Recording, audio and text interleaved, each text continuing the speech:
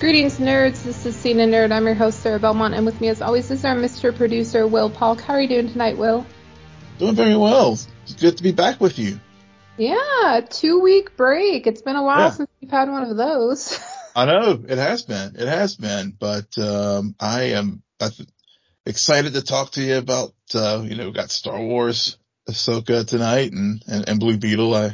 And I can't wait to hear what you watched on your hiatus. I know we messaged some, during the break as far as we got 2 weeks off and yet still just watching the same old stuff. But maybe you picked up something else since we talked, I guess, a week or so ago. No, I really haven't. It's weird because 2 weeks ago, I just had gotten back from Santa Barbara, and that Sunday, which is usually the day where I just find myself watching random stuff. Mm-hmm. And so you would think I would watch like a new K-drama or go and think about like one of these shows, which I'm always thinking to myself, yeah, I need to check that out. I hear good things about it. No, I ended up doing what frankly most of the world is doing or has been doing for the last few months based on Netflix. But I binged Suits. Now, I've seen that it's had a resurgence. I'm like, wait a minute, I missed something. Ever since it dropped on Netflix, you go to Netflix, it's the first thing you see. Suits.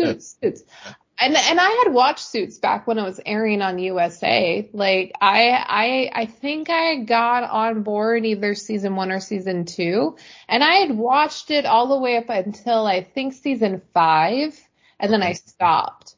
So what I ended up doing 2 weeks ago is I watched what I'm going to call the Katherine Heigl seasons, which are the last 2 seasons. Okay. I binged both of those. And then I was like, now I kind of want to go back and watch like the beginning. Mm-hmm. And I'm not really watching. I'm skipping through a shit ton of stuff, guys. Oh, yeah. Like I really did binge. I even surprised myself, and I'm like, I don't know why I'm just willing to put on the next episode, but I can do so much stuff and just check in and check out of the show. And then because I had seen the earlier seasons, a lot of it, I was like, oh yeah, I remember this episode. Okay, I don't really care about this scene. Let me go to here. Let me go there. Before you know it, I'm like on episode 8. So that's really all I've been watching. I did finish watching season 2 of The Summer I Turned Pretty on Amazon. That's based off of a young adult novel. Yeah, I've heard of it, but I haven't. Obviously, that's not something I tuned into. No. Yeah. It's nostalgic for me of being like, man, this is like the Dawson's Creek of this generation. Even though I have some issues with some of the main character decisions. Okay, not all the motivations are fleshed out.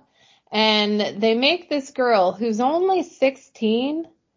Also, wait, before I get into this. Okay. Well, the main character is 16 years old. She's in love with a guy who just finished his first year of college. Ooh.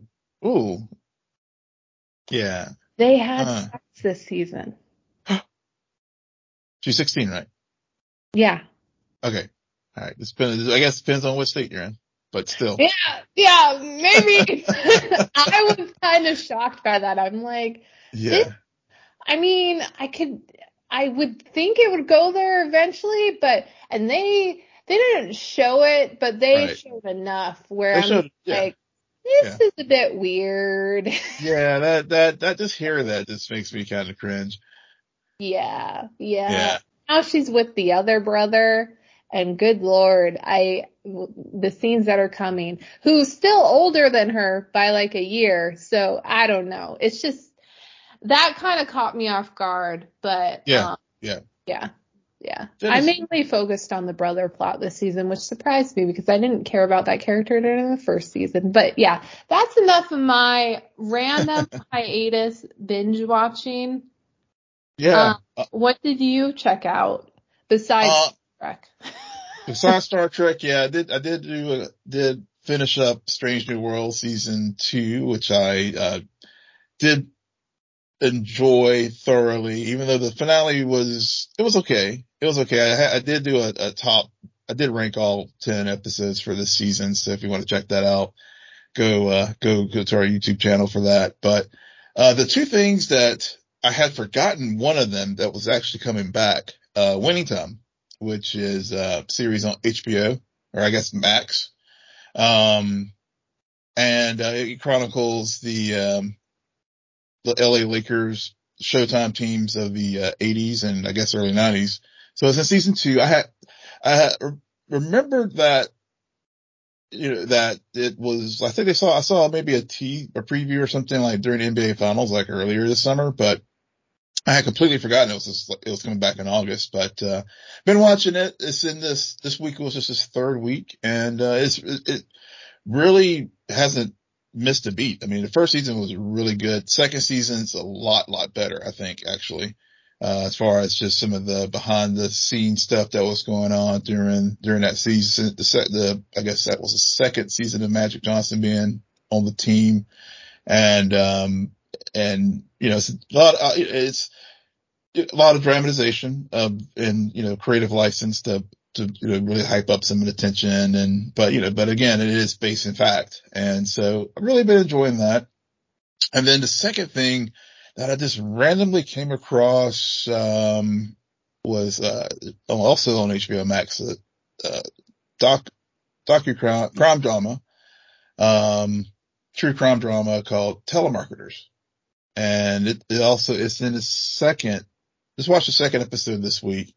And, it's basically about how these two guys like came up with this big telemarketing scheme and, with using like the first episode was with the Fraternal Order Police and all these various people from all different walks of life who are these telemarketers and convicted felons, people, drug dealers, I mean, the whole nine. But how they just scam people out of their money and they did like film a lot of this stuff, contemporaneous to them running these scams back in the 90s and stuff. So, it's pretty interesting stuff. So those have been the two new things that I picked up during the break, before to sort of tide me over till we got to our new Star Wars show. So did you happen to hear about this, to go back to earlier this year with a random reality show that I managed to get you to watch the reunion episodes of? So did you hear that Raquel went on to Bethany? Now, have you seen any of it, or have you heard about what she said during the interview? I haven't seen it, but I did hear about it, and I heard that she's not coming back for this upcoming season. Oh, yeah. She's not, because she wanted to be paid the same as both Ariana and Tom. Yeah. And she's like, well, I was involved in it too. I had this affair, so I should get more. I should be rewarded. And the producers look at her and say, no, we go by longevity. Yeah. No, it doesn't work like that. And then I didn't watch it. TikTok has shown me a few clips, and then I listened to about 20 seconds, and then I just can't stand the sound of her voice. So I'm like, nope, moving on. And I've heard a lot of people talk about what's happened and their thoughts. At the end of the day, it's just sad because she is in a really bad situation. Coming out of this, because now she's not on the show. She's trying to figure out what to do moving forward, and yet she's cast as this big villain to a lot of people. And so instead of trying to really share her side of what happened, especially now that she's out of that facility and did some work on herself, she still argues that the relationship that she broke up was not a real relationship. Yeah. Yeah. They were only together for 10 years, and Yeah. and all of it was aired on television for Yeah. years. Yeah. So, I mean, whether or not they were as committed to well, Tom clearly wasn't, but No.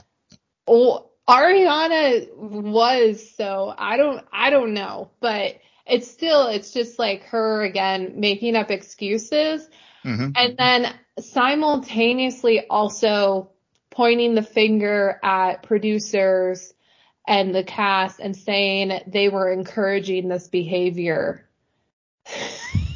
So it's their fault. It's their fault. Yeah. Yeah. It's their fault. I'm not. Oh, and the best bit that I heard was apparently by the end of it, she said, "My new plan is to start a podcast so that I can share insight into what it's like to be the other woman." God. Oh boy. And yeah, she's going to be monetized in like no time.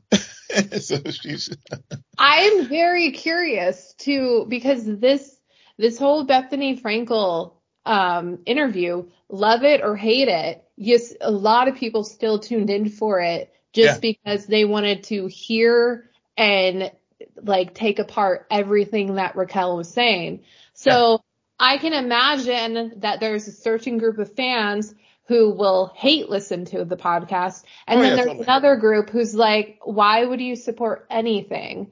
But so do what you can with it. Capitalize. Yeah. Yeah. Yeah, totally. Yeah, I mean, totally. She totally should, because I mean, that's clearly, it captured the pop cultural zeitgeist. I mean, to the point where, Vanderpump even is getting I think it's nominated. Huh? It's nominated for an Emmy. It's nominated for an Emmy. Yeah. So, people are tuning in.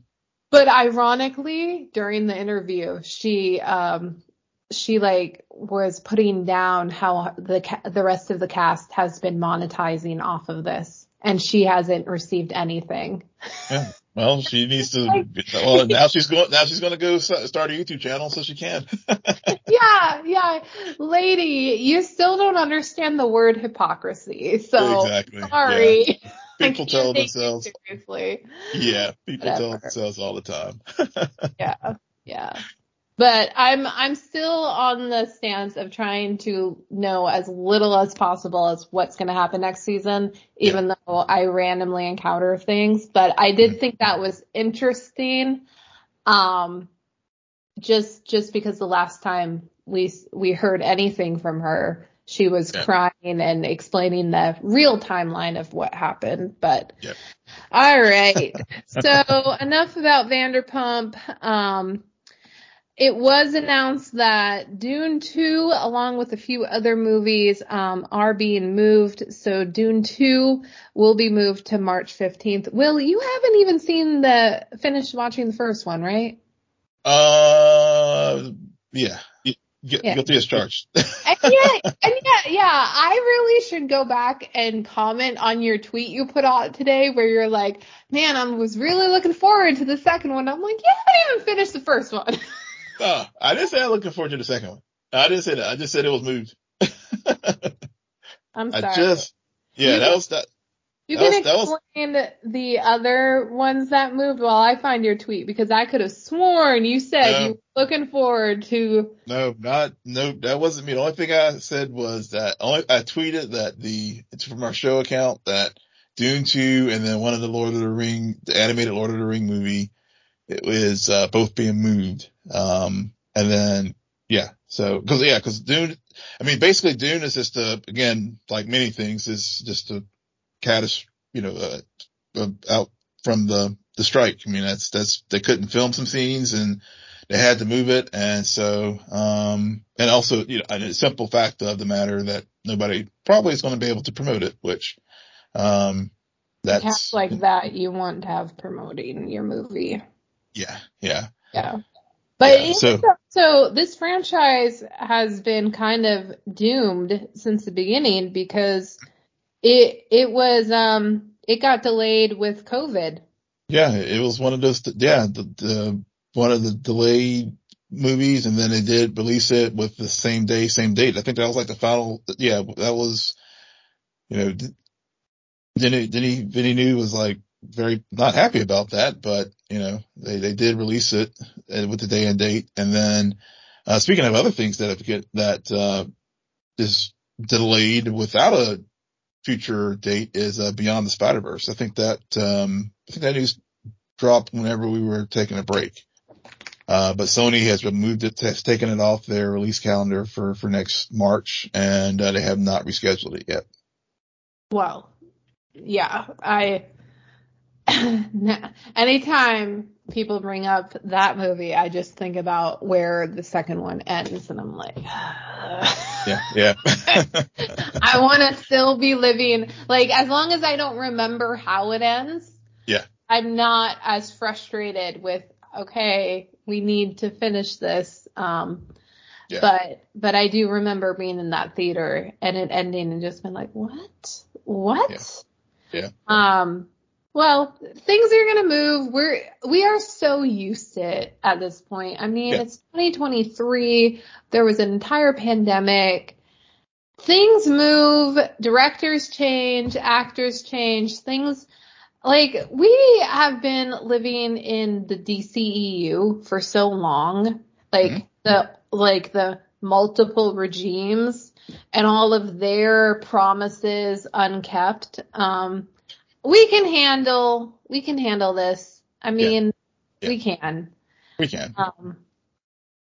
That's all I got. But, and as always, Will likes to remind everybody that on this Sunday is National Cinema Day, which means $4 movies in any format at what cinemas promote the National Cinema Day? Everyone. So everyone? Yeah, everyone. So if you haven't seen Oppenheimer in IMAX, this is your chance. You can see it for $4 or less. Or less. I don't even want to say how much I had to pay for both me and my dad to see that. Yeah.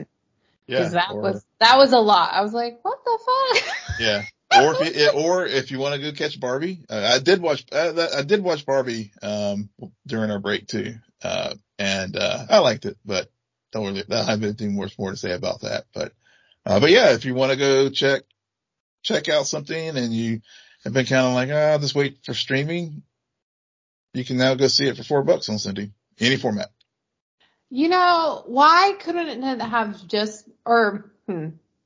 why couldn't Cinema Day have occurred last weekend? Or why couldn't Blue Beetle be released on Cinema Day weekend? Because I would much rather paid $4 to see that movie than $12. I'm sorry. It just was, it's like, really? That's a lot. Yeah. I did add a note here. We watched a different film? Because when I got the rundown from you last night, I was like, I noticed you've been like strangely quiet about it this week. Cause I was like, Sarah didn't like this movie. I know she didn't. I really can't imagine you watching it and thinking to yourself, man, I'm curious what Sarah has to say, as opposed to, I know exactly what she's going to say. I was really, really hoping that you were going to surprise me tonight, but no surprises. It's like, and I'm sorry, I will say, to answer your question, did we watch the different movie? You watched a different movie than majority of the people who have watched the movie, because I've listened to a few reviews. And okay. Yeah. But I guess kind of funny. I mean, because everybody, I've heard, I will say that the thing I did tweet that I will say is it did take me a moment to get into this movie. I will freely admit that, but once I did get into it, it was a fun movie, and it definitely had a lot going for it that I think if you get past anybody gets past their DC bias, it was probably one of the better DC films that's come out recently. Yeah. Don't you mean get back to your past your anti-DC? Yeah. I don't think it's get past your bias Yeah, yeah. because that's what you have to get past because you're a DC apologist. Oh, I'm an totally. MCU apologist. You're a DC Yes, apologist. yes. We balance. Yeah, the yin and yang for sure. Yeah. What to do? Because But all I could think about watching this movie is like, I know Will likes this, and yet I don't understand how he can be okay with this movie, yet completely hate on Love and Thunder. because this movie had heart, and Love and Thunder was just a Senate like Ant-Man and other MCU shit that's like dropped lately. This it's just a CGI Yeah, mess, yeah, and this film actually had heart. It had, you know, the a story where a hero with Jaime who people can identify with. I mean, and the granny, she you know, could have easily been like the stereotypical tropes of whatnot, but even she had like her own superhero story as far as like, hey, she was a revolutionary. And I really enjoyed the fact that we had a unit that kind of reminded me of like some of the early days, like season 1 of The Flash, where the family was important. I mean, I granted now no Iris didn't know, so I will put that out there. But I mean, I just felt like it was the family unit was an extension of him being a hero and supporting him versus like the usual thing of where families like pushed to the side, or like even Miss Marvel. I mean, I know a lot of people, like some people I've seen out there try to, compare it to Miss Marvel and stuff. But even with that, it was like, she was trying to hide the fact that she had these superpowers and stuff. Whereas here, Jaime is like, hey, they're all in, and oh yeah. they actually come to his rescue. So Well, yeah, they had to be all in because they literally watched a beetle go up his ass. So yeah, yeah. apparently, which that was the thing about this movie. I don't understand the tone. I Mm, don't under, to me, 80% of it, this is a kids movie. This is perfect yeah, for like middle schoolers, young high schoolers. Yeah, this is a movie that would hit differently had it come out for me in like 2001.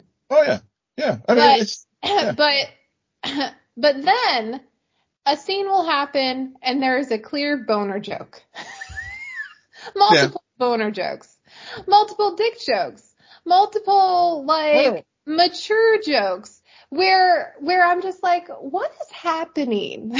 What is so happening? yeah, but I mean, so you're saying you're okay with it when it's Spider-Man, but if it's Blue Beetle, then we can't have it. I mean, that's basically because I mean we had that kind of No, same kind of no, humor no, with Spider-Man. no. I'm 'Cause I mean, saying that when a joke hits for me, it yeah, hits because it doesn't come out of nowhere. Like mm, the movie has already set up a more mature or even the other jokes leading up to it are not are are are not as I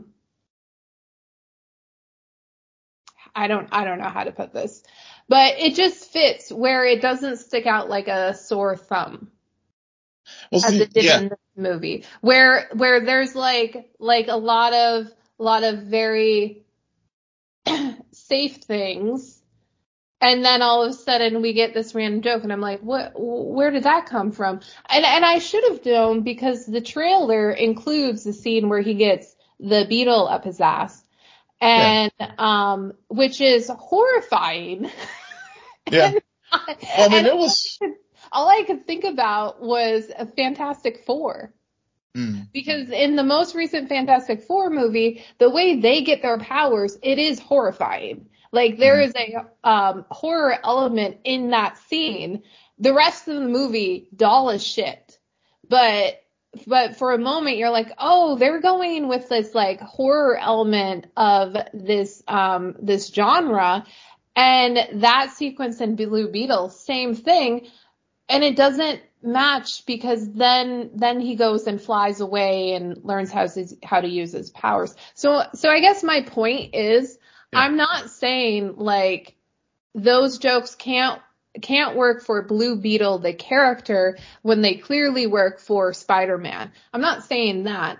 I'm Okay. saying the writing in the movies is different to where in one, for me, it actually makes sense based on Mm-hmm. everything else going on and all of the other comedy at play. Mm-hmm. Where in this one, I was just like, okay, did we suddenly change audience? Like, what happened here? It just Yeah. it fell flat. And I didn't hear nearly as many laughs on, like, Oh, it was my, silent. see, my theater, and maybe this is, yeah, honestly, I think this might be a demographic thing. I really do, because the reviews I've watched, like you, we both watch a lot of YouTube reviewers and perspectives. And I've seen, so your perspective is one that I've saw, where I think we were saying some of the jokes didn't land or didn't hit for you. Where I do think as a demo, in your theater didn't laugh as much, because my theater was like, people were just like really into it. A lot of laughs. I mean, even at the end, I mean, I haven't been to a recent comic book film maybe not even, well, I guess Wakanda Forever, but where people actually like applauded in my theater. I mean, it was like, I was like, wow. Now, I liked the film, but I don't know if I would have given it applause. But, I have people, that aspect in with the viewing experience, and the jokes were landing. So maybe it's just a demographic thing as far as like audiences, and I will agree with you with the tone, because as I said, it did take me a moment to get into it, Hmm. because I did feel like it was like when it started out, because you had what was it, Carjacks and Victoria Cord, like looking for the scarab, and the way the open started, I was kind of like, it did not work. It did not, it was like, oh, okay. Boy, here we go again. But But that was when, a 5 second scene. yeah, but no, but even that, even setting up Jaime, as far as like when he first got back home and stuff, it just tonally, it just didn't, I don't know. It just seemed like a kind of like, I don't know if it was editing or what, but it didn't have a flow to it as Right. far as Right. the beginning. But Right. once we got past once we got past him getting the suit, I Uh-huh. felt like the second and third acts, I'll say this. Once we got more exposure to him and his family, Uh-huh. as long as the movie focused on that Yeah. and in those kind of things, those were the moments that I did, and I will say I enjoyed more than necessarily when he was, blue in the suit and the typical comic book movie stuff. I mean, because the comic book movie stuff was, I mean, I'm not You've going to seen sit here and it. say, yeah, I've seen it before. Yeah, I mean, I have. And, so that was like, okay, cool. I mean, the CGI was better than Flash and, even in some other stuff, but, um, I feel like I've just blacked Flash out of my memory because but I honestly did not even compare it to Flash. Like yeah. I'm fully convinced Flash did not happen this summer. Yeah. Or even Ant-Man. I mean, it just felt, the comic book aspects of the story just did not resonate with I me that mean, much. But the story, like with his dad, I mean, I have to, whenever, like when he lost his dad and, and they did a good job of sort of setting their relationship up and stuff. I mean, those were the kind of emotional moments where I did connect with the film, because I mean, whenever he was, whenever he was like racked in the machine, when they were trying to take the powers of the suit away, and he comes across his dad and stuff. I mean, it hit me differently, because I was like, those were I had an emotional connection there with Jaime and losing his father and that kind of stuff. So, I mean, those were the things that were the pleasant surprises for me about this film, where I felt that the trailer, for example, did not do a fair enough job of selling the heart of the film. yeah, well, the heart of the film was about 20%. Oh, no, I would say it was about That 80%. that was the problem for me, where I felt like anytime they went into the comic book aspect of it, the suit aspect, him learning how to use his powers, it was like I've seen this so many fucking times before. And you're right, like the family itself, that the cast, great ensemble, a lot of Mhm. good chemistry. Again, to your point, like that they actually know what's going on, trying to figure it out, trying to help it, put at risk, all of Yeah. that. But they didn't spend enough time for me. Like it felt too thin. Mhm. Where I would have liked to see more interactions, especially between him and his sister. I thought they really worked well together. Yeah. Um, Yeah. so I guess I understand. I agree. Like the family is the heart of this movie, and it is something that's unique. I appreciate all of the Spanish that was used in the movie, and that we got subtitles. Really like that. Um, but at the same time, I still think they didn't hope the strength of the movie was not majority of what was shown throughout Mhm. it. And that's where I was like, okay, I've seen this before. And the whole thing with his dad, I'm sorry, Black Panther did it better. Oh, yeah. Well, I've seen yeah. this before, and I've seen Black Panther too, so I've seen it twice. In a way. So, Yeah. so it's just, Well, yeah. I'm not saying that this is a horrible movie. Yeah. There are other movies that we watched and we discussed this summer or this Yeah. year that I would actually rank lower than it, Mhm. The Flash included, because I honestly keep forgetting that happened. But at the same time, I don't, I don't, I, I'm not blown away, and I'm also not like, oh, okay. Like, it's not even a guilty pleasure watch for me. It's just something Mhm. like, this is not targeted for me. Mhm. I've seen this before. It would hit differently if I was younger. Um, it would hit, not even if I was younger. If I hadn't already, Yeah. I'm glad this movie has come out because I know it's gonna work for the audience it's intended to. Yeah. That isn't me. Yeah. So, Yeah. Fair enough. Fair enough. Yeah. I mean, and yeah. And well, I think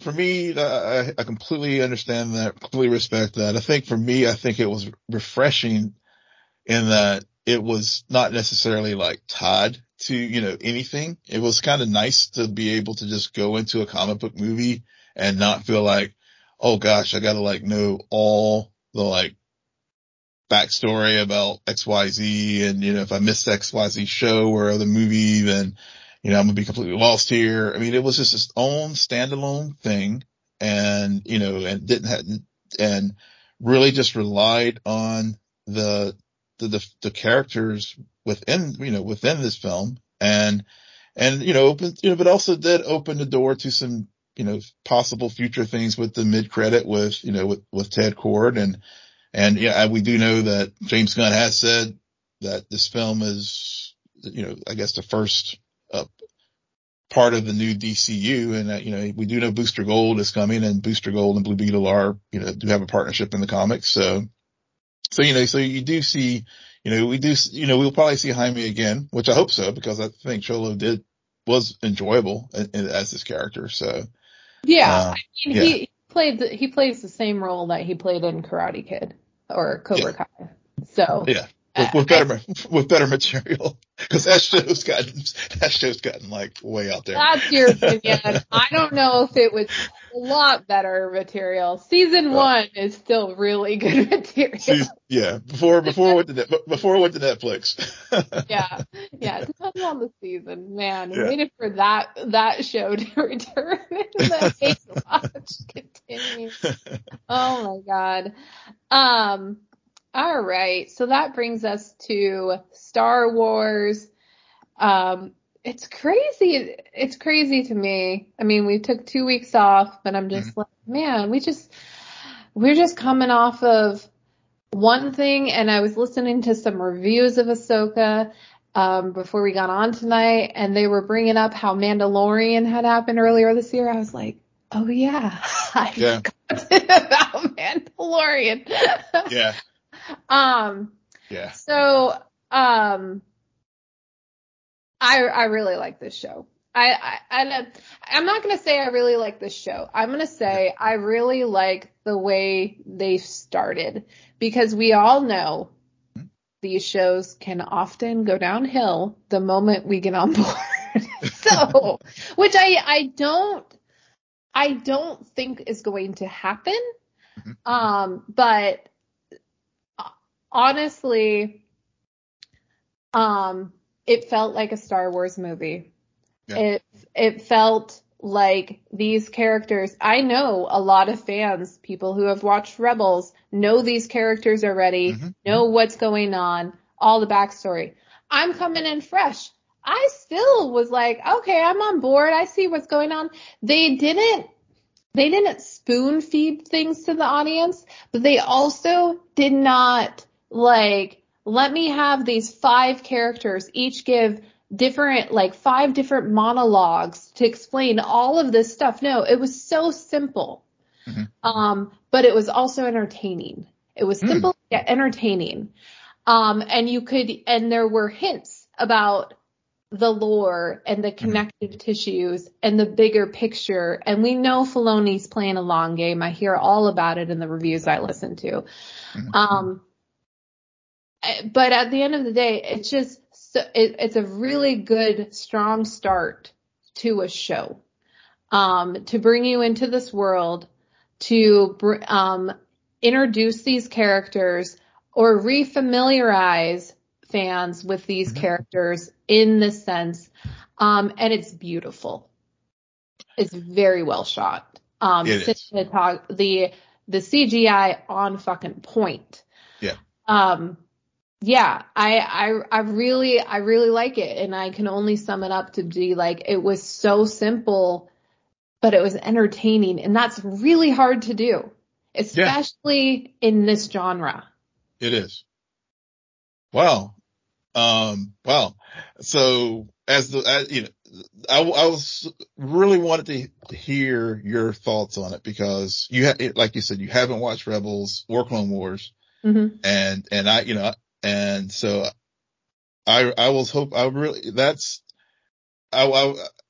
hearing you say that means that Filoni hit it, at least for you as you casual Star Wars fan, he mission accomplished. Right. Absolutely. Yeah, because I mean, for me, having watched Rebels and Clone Wars, I agree with you. The cinematography, I mean, the moment we got the crawl. Yes. I was like, okay, we're back in freaking Star Wars land. I didn't realize how much I missed the crawl. Right? I mean, I know it wasn't like the traditional crawl, like we've seen in the episodes. It was a crawl. Yeah. And it wasn't just that. They pan up to a spaceship. Yep. Yeah. Yeah, which is another classic opening moment. Like, you get the crawl, then you get the pan up, the music, everything about the opening sequence was just like, oh my God, this is refreshing, yet nostalgic, yet it works. Like it's totally what I think. It's something that anyone who has been tuning in to these Star Wars shows has been looking for. Yes, we want something new, we want something different, Andor filled that. Yet simultaneously, now Ahsoka is filling this, but the familiarity. You got your difference. This is more familiar, but better. Yeah. Totally agree with you there. Cause it was just those moments like the crawl, moments with the New Hope vibes, with the ships, the panning, all those kind of things. For me, I will say, as much as I enjoyed it, I wasn't blown away. Right. I wasn't. I mean, I'm just going to be honest. I Yep. enjoyed the 2 episodes. They did what they needed to do to fill in the gaps for casual Star Wars fan who, and and do think that there were some we'll talk a little bit more about for example, how Ahsoka was as far as her, what I'm used to seeing her from Rebels and from Clone Wars versus how she's appeared in live action.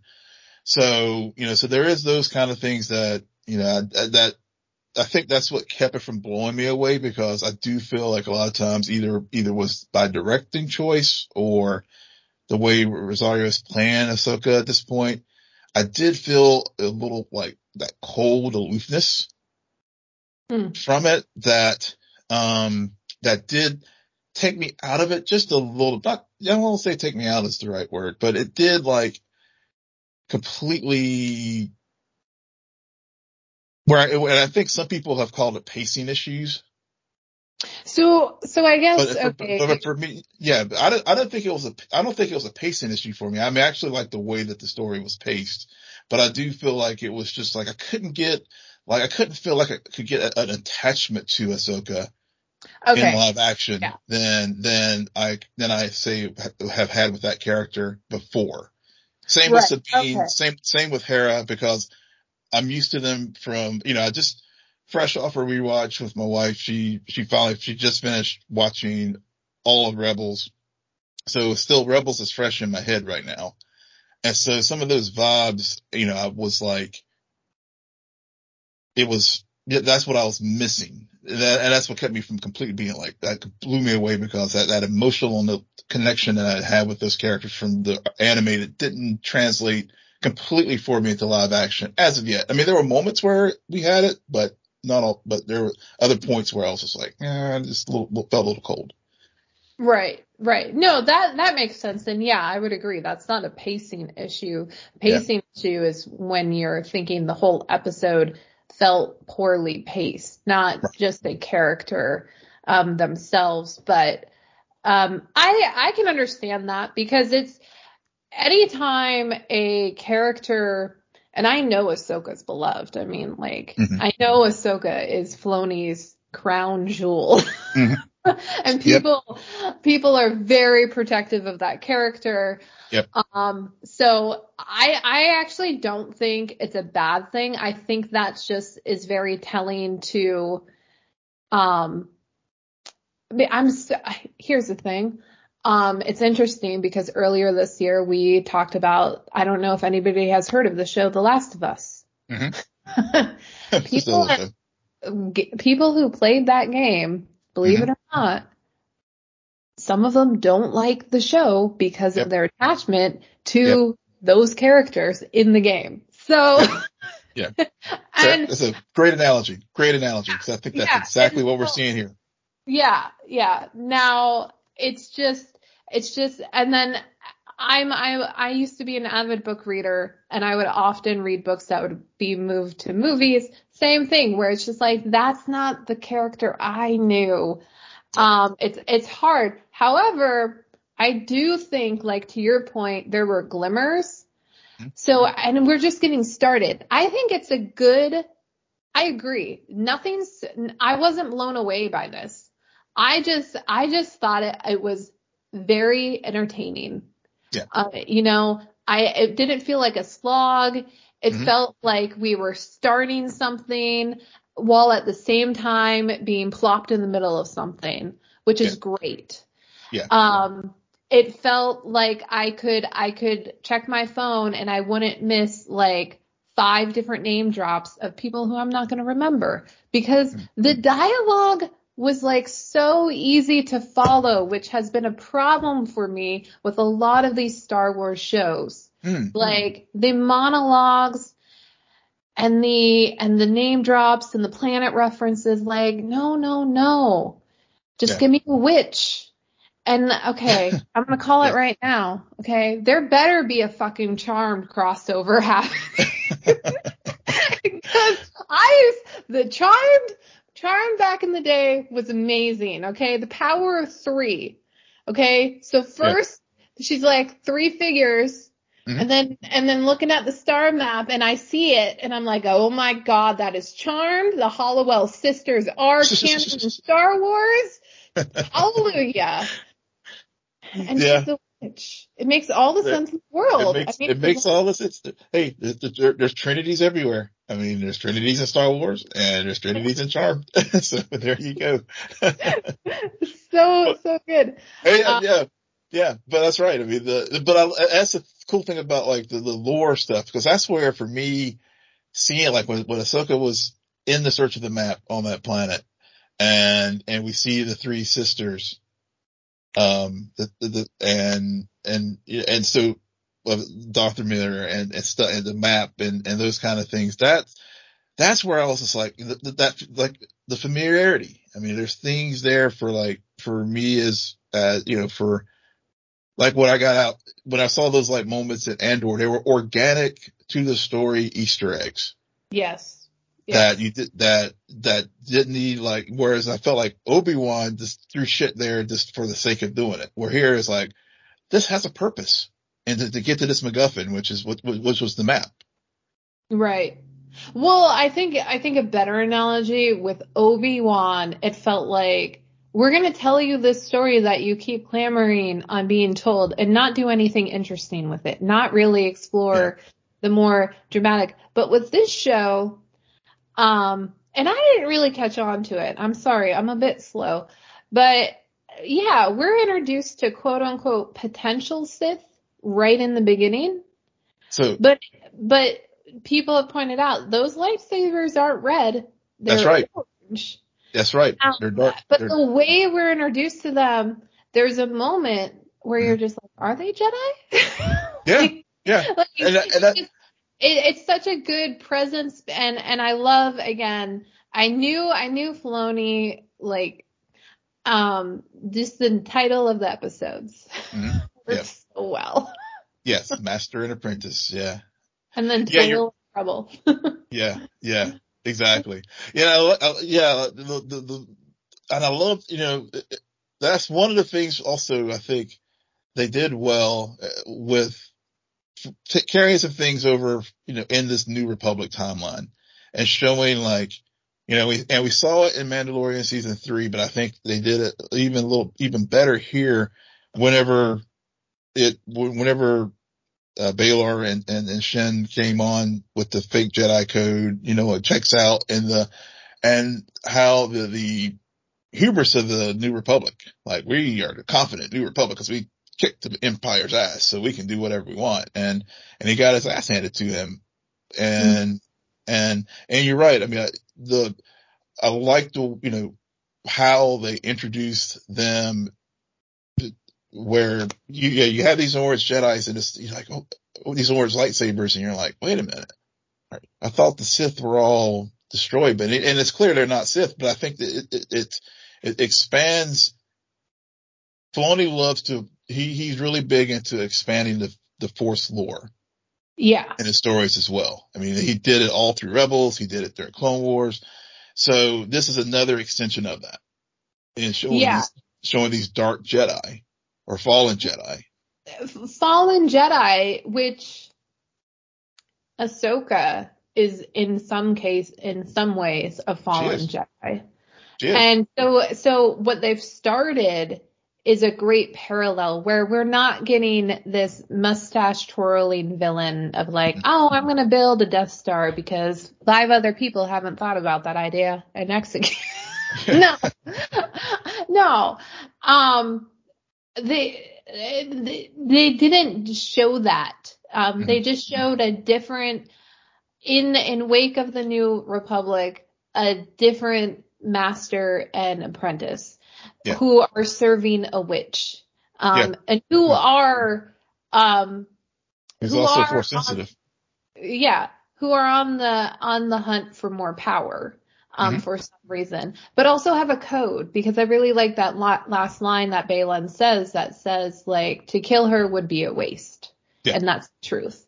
Like there's something about Baylan where Yeah, he may be headed to the dark side, but he still has this code, and that's why his saber isn't red, it's Hmm. orange. Yeah. Like, he wants power. I like the line about greed.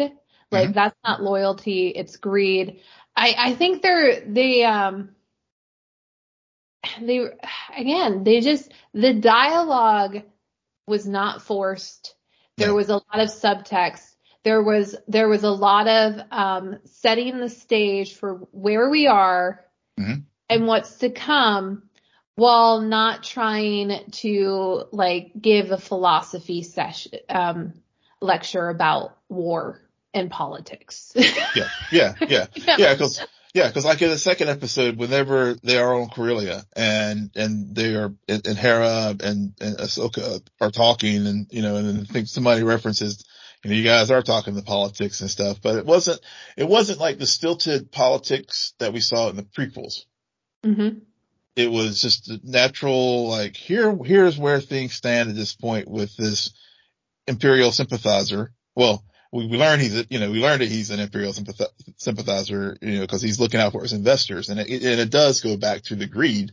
At the end of the day, everybody has their motivations and it's not necessarily, um, it's not necessarily become force users or whatever. It's about profit. And even thinking to the sequel trilogy, I mean, I think, that gets carried forward with some of the war, people are profiting from the war. We see that Canto Bright and other places like that in the Star Wars universe where, you know, you have this military industrial complex and that's what a lot of these folks who are former Imperials are missing because their gravy trains have been like cut off as far as their rich lifestyles and especially when you think back to like Andor, you see in the in the Old Republic in the Imperial and also the Imperial period.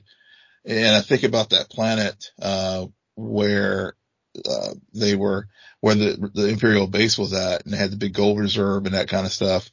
And the lavish lifestyle. And I remember the Imperial soldier, really wanting that promotion so he could get off that planet to a bigger, thing. As his motivations were, again, greed. And so I think I like that they're showing why, because of, they're showing like all the mistakes that the New Republic is making and really setting the stage, this period is really setting the stage for showing how the First Order comes into power in the sequel trilogy. So I think a lot of things Filoni's doing here is, and I think the idea is that I think this show is working its way towards his movie to show the rise of the First Order and stuff. And it's really laying that groundwork, what we see on Corellia with the, whenever when they're building the hyperdrive, um, so that, Morgan can get to the next galaxy. Yeah. Yeah. Through Yeah. her eye of Scion. Yeah. Yeah. Which come on, like, where's the Lord of the Rings crossover now? I mean, Yeah, for real. I still need to finish the first season, but I could, as soon as I heard that, I'm like, it's gonna cross over Lord of the Rings. We got all these crossovers. Yeah. Why do you Yeah. do that? Why? Potential crossovers for sure. Potential crossovers. But, another thing I know that with, you're talking about titles and Master and Apprentice and Ahsoka and Sabine and also how this all ties back into Anakin. Hmm. And it also even ties into why, it gives us more context for why, given that her training of Sabine somehow failed and why Ahsoka was so reluctant to train Grogu whenever we see them in Mando season 2, was that Book of Boba Fett? They started to run together after a while, but,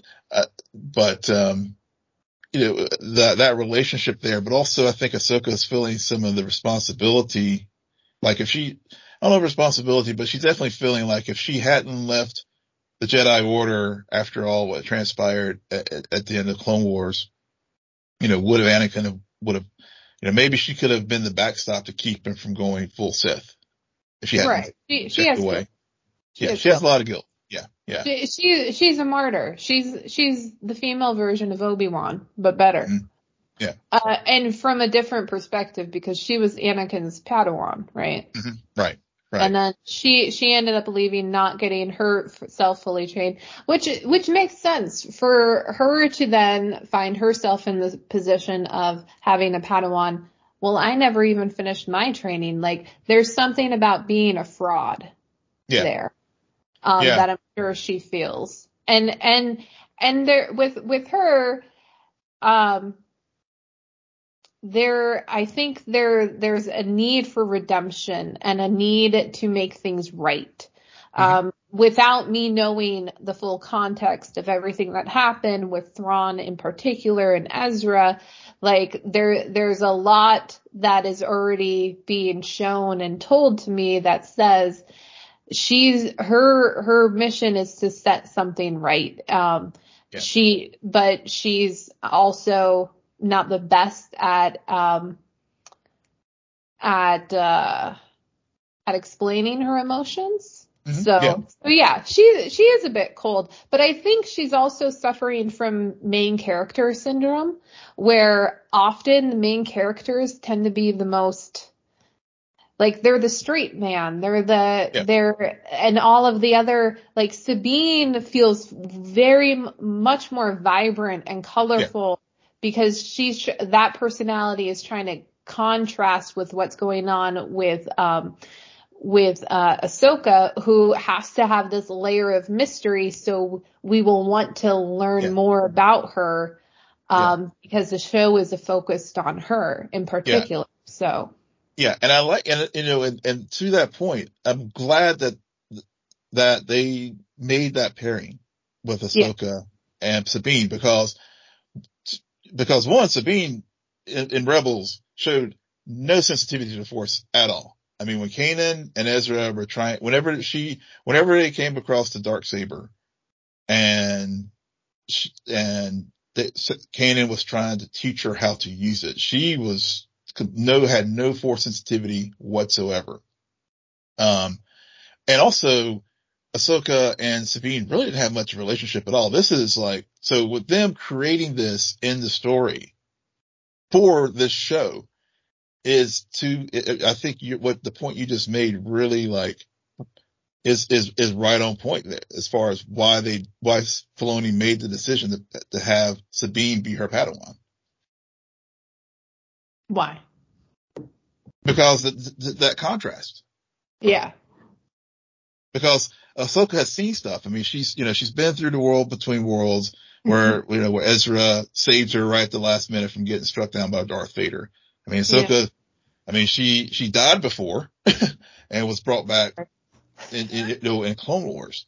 And then, and she walked, she was labeled a traitor to the Jedi Order, but of course things were set straight, but then she decided to leave the Jedi Order because of, because she just didn't trust him anymore. So, so that coldness and that aloofness, I think, thinking about it more, I mean, it makes sense for why she was this way by this point in the story. And so even though it was hard to warm up to her as a character as far as like watching this, but in context of what's going on in universe, it makes total sense why she is so like aloof and guarded and, kind of stiff arm with everyone as far as any emotional attachment, because she's seen some shit. And I think also for you, as someone who has seen her through a lot of other stories in context of those stories, there are still some gaps, right? Yeah. From what I understand of her storyline and some pieces. So you're also like looking at her and being like, why aren't you answering this and this and this? I hopefully this series will do it. Like while for me, I have much bigger gaps, But at the same time, I'm just like, I just met her. I encountered her previously for like 2 episodes, and now I'm meeting her again. And we'll see where this goes, but I'm meeting all these other characters. So I think Filoni is walking a thin line expertly, based on our conversation and our takeaways of this episode. And I think, like, even though nothing crazy happened, I think they are starting this show not necessarily at a high, but as on strong. Which makes me have confidence that the season will be well executed, because I think it's telling that I have confidence already that there's an end game here. They are writing knowing where they're going, where sometimes, more often, unfortunately, it is clear to me within the first 2 episodes, the writers had no idea where they wanted to go. They had like a vague idea, but not a clear idea, which leads to a lot of weird story points and like, oh, we spent too much time here, so now we got to get there, and all of these bad writing issues. But I think overall, Ahsoka, very strong start. Looking forward to the rest of the season. Because I mean, the second episode in particular really, like I said earlier, these 2 episodes, I'm glad they dropped them together, because they do complement each other very well as a unit. And and thinking through the second story, like, for example, with the map, seeing, going to another galaxy, and to your point, and her hearing Thrawn. So, you get the Purgle, when you look at whenever they're on the planet there, you see the map, you see the Purgle, like, in the, going in circles around it. So of course the Purgle are clearly, trained in, or hyperspace sensitive animals and can travel through. So maybe, Star Wars has always stayed within their galaxy. So now we're going to, this story is going to take us to another galaxy, and opens the door to so many possibilities beyond of things that we already know. So that's one thing that we have here. The story with, obviously we talked about Sabine and Ahsoka, and Wang giving Sabine that speech to, like, hey, get back in the game. You're not a failure. Take the opportunity here.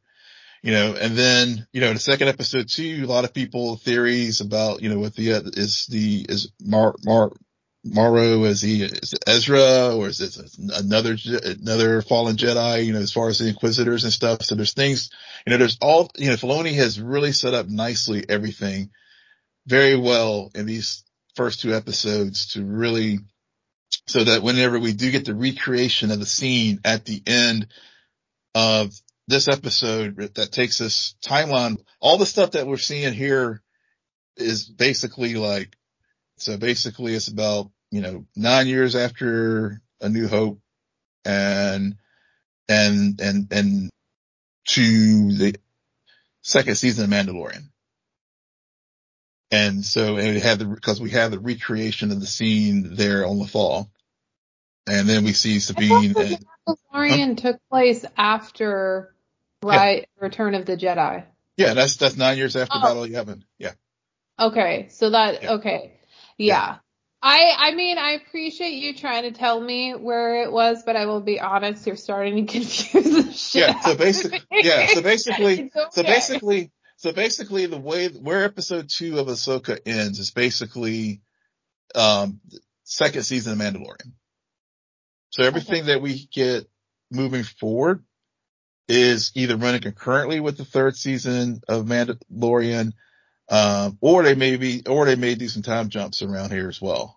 I expect some time jumps if it's only second season, just because it doesn't make sense to me why, considering where we left things with Mandalorian. Yeah. Like, they're gonna catch up eventually, but yes. Yeah. Anyway. but as a fan of Rebels and seeing them, because I saw the trailer where they recreated the final scene from Rebels in Ahsoka. So just to see it all sort of play out in live action was again another treat. I mean, like, so the bookends of the episodes, whether it was the start of the episode 1 and the end of episode 2, were nice bookends to this story. And as I said, I'm feeling very good about what's to come over the next 6 weeks. Yep.